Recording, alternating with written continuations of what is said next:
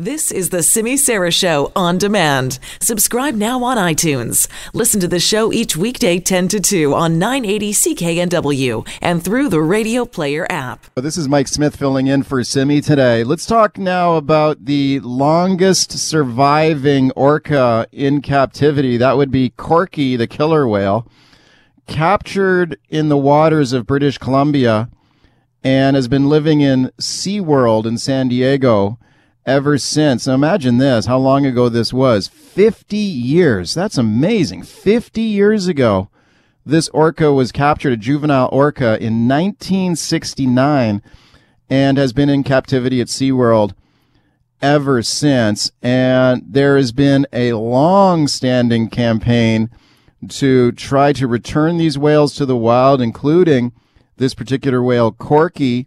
Have a listen to this. And you talk about going back into the time machine here.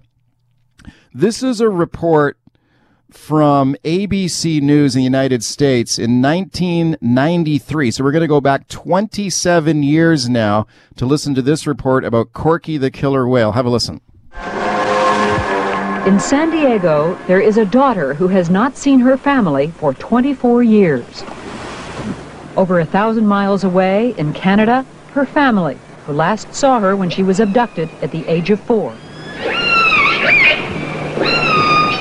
This is the story of Corky, a female killer whale whose real-life dilemma has been thrust into the spotlight because of a make-believe story. You go in circles?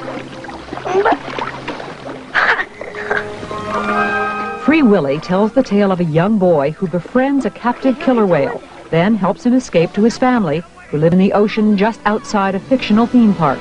The greatest adventure of the summer. Corky, meanwhile, is one of the orcas playing the role of Shamu at SeaWorld. Unlike other aquariums, SeaWorld has successfully bred orcas in captivity. Corky has not been so lucky.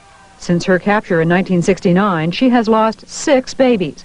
Those advocating her release believe Corky's offspring would have lived in the wild, and that Corky herself would live longer if freed from captivity. You know, SeaWorld has made enough money off of her. They've profited enough. It's time for them to return the favor and let her go back to her family. But Corky's caretakers at SeaWorld are opposed to her release. I see an animal that's happy, and I see life in an oceanarium as not being bad, just different than life in the wild. Jim McBain is Corky's doctor at SeaWorld. He says Corky has lived under the care of humans for too long to survive a return to the ocean. It might be a great experiment, but as Corky's veterinarian and somebody that's known her for 6 years, I wouldn't really be interested in seeing her involved in the experiment. Bottom line, you don't think Corky should be freed? I think that it would be closer to a death sentence than freedom. This is where Corky spent the first 4 years of her life, in the waters around Vancouver Island, in British Columbia, off Canada's west coast. SeaWorld says she's been gone too long to feel at home here again, but those pushing for her release say she would be happiest here, which raises a question. Do these animals really feel emotions, or do human beings impose their emotions on them, something called anthropomorphism? To claim that Corky is happy at SeaWorld, to me, is the greatest anthropomorphic error of all time. How can they possibly know what is in Corky's mind? Okay, that voice you heard there at the very end in that 27-year-old report from ABC News is the voice of Dr. Paul Spong from Orca Lab, and he has been advocating for the release of Corky and other orcas for a long, long time, as you can imagine. He joins me now on the phone. Hiya, Paul. Morning. Happy New Year, Mike. Happy New Year to you, too. What is it? How do you feel when you go way back? I mean, there's a 27-year-old news report talking about Corky there, and there's your voice, and here we are 27 years later, and you're still fighting for her release. How does that make you feel to hear that? Well, actually, that was a great story, and I enjoyed it a lot, and along with others that happened around about that time. But yeah, it has been a very, very long period of waiting for SeaWorld to come around, and they're still as obstinate now as they were right back then when that report happened. So, but you know, fact is, she's still alive, Mike, and that means she still has a chance. And not only that, things have changed so much in sort of the public mind about orcas in captivity at this point. And I do believe that if SeaWorld does come around to the point of view that she can and should go back home, and we have a place for her, then they would benefit greatly from it because, since the Blackfish movie came out, they've been up against the wall in terms of public perception of what they're doing. I think this could really help them. I want to ask you about the plan there to return this particular orca and others back to the wild, because I think it's a fascinating idea. But when you talk about this particular whale, as you mentioned, still in captivity for 50 years, that is a long time. And now, do you think would SeaWorld turn around and say, well, this shows that these whales are fine in captivity. Look how long this whale has lived in captivity. 50 years is a long time. Yeah, absolutely, and that's their total argument. They're doing all the right things, but Corky's an outlier. She's an exception. Most of the orcas that are taken into captivity die relatively quickly. The environment is so stressful to them, and the average longevity of a captive orca taken from the wild is only about 10 years. So, living 50 years in captivity is an absolute exception. And I think it shows one thing, and that is that Corky has immense strength within her to withstand the conditions of captivity. And if you understand that these are acoustic animals, for one thing, right, and that in a concrete tank, they're totally shut off from all of the sounds of the ocean, the natural sounds that they were born into and made them what they are. Not only that, they're shut off from their family. And one of the things that we've learned over the years since orcas were captive, first is that orcas live in very close family groups. They're bonded for life. The resident orcas, like Corky is, are totally bonded for life. And, you take those two essential elements away from an individual, whether it's a human or a whale, you're really damaging them. And I think that the fact that Corky has survived shows that she has incredible internal strength. You've been studying these animals for a long time. Do you remember when Corky was captured way back in 1969 in the waters of British Columbia? Oh, absolutely. I wasn't there at the moment of capture, but I was there the next day, and I saw the whole scene, the separation of the whales into pens and lifting them out of the water and onto trucks and being carried away. And it was an amazing spectacle. But back then, we knew nothing about orcas. We didn't know what their family situation was at all. And it was only after that capture happened that I actually went up to Alert Bay, which was called the home of the killer whale at the time, and talked to people, fishermen and First Nations people about where one might go to set up a camp, to see orcas in the wild. And that's how Orca Lab started, actually back in 1970.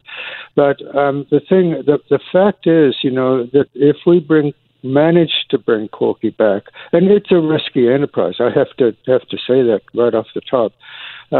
Transporting a whale all that distance, it's been in captivity for such a long time, is fraught with risks, Mike. But if she survives that, then I think we have a place for her on Hanson Island, not far from where we are at Orca Lab.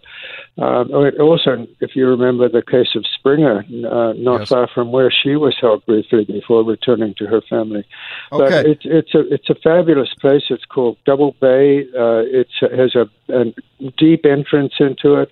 An enclosure can be built there that Corky could be cared for, and she would have to be cared for by the same people who care for her now, SeaWorld staff.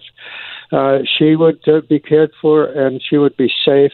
She'd be back in the ocean, and her family could visit her. And what's to lose from SeaWorld's point of view? Okay, so you would put the orca back into the wild, and I presume you would have to fence off or have some netting around the opening of this bay. Is that how it would work? Not around the opening in the bay, inside the bay. It's a bay that's used, for example, by fishermen to come in and tie up and for people to catch crabs and stuff like that. But it's a big bay, and it has enough space in it that an enclosure could be built that would be at least 50 acres in size, far, far bigger than where she is right now. She would be cared for. She would have to all of the things that happened to her in captivity, including feeding her and doing all these medical things that relate to keeping her alive, which SeaWorld claims is such a great success, would have to be continued. And in the meantime, Blackfish Sound, where this is located, is one of the main thoroughfares for resident orcas coming into and moving around the area. And her family, it's known as the A5 pod now, is one of the most common groups that we see. And in the wintertime especially, it's the most common group that comes into the area. So Corky would actually have opportunities to interact with her family year-round in that place. And we don't know what will happen, Mike. You've got to say that. We don't know what will happen. But I think it's a huge opportunity, not just for Corky, but for SeaWorld. Okay, you heard in that historic news report we played there, Paul, you heard a SeaWorld official say, no, you can't do this. If you did this, if you put this animal back into a wild environment, it would be a death sentence for Corky. How do you respond to that? Maybe it would, but I don't believe so. I think it would be a new opportunity to live. But, if you think about it from SeaWorld's point of view, if they got involved in this and actually Corky was transported, if she didn't survive the transport, they could say, there you go, we were right all the time. So that would be a win for them.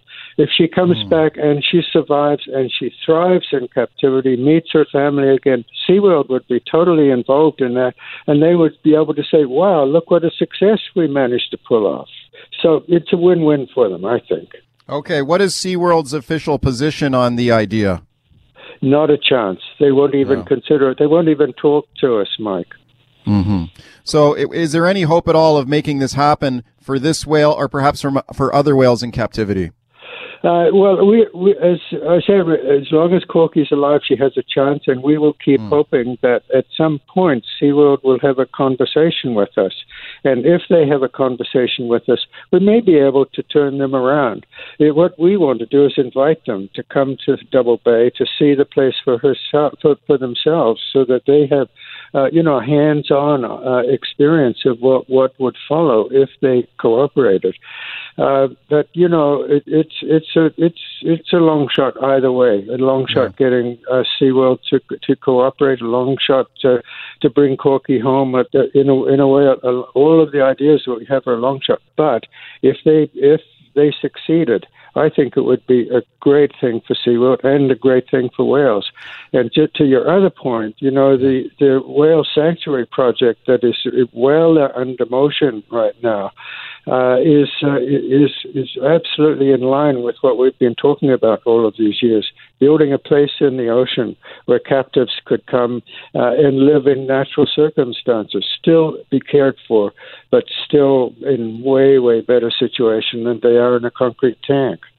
It's a fascinating idea, and we continue to follow it closely. Paul, thank you for spending some time with us today to talk about it. No worries, and thanks for doing this, Mike. You take good care.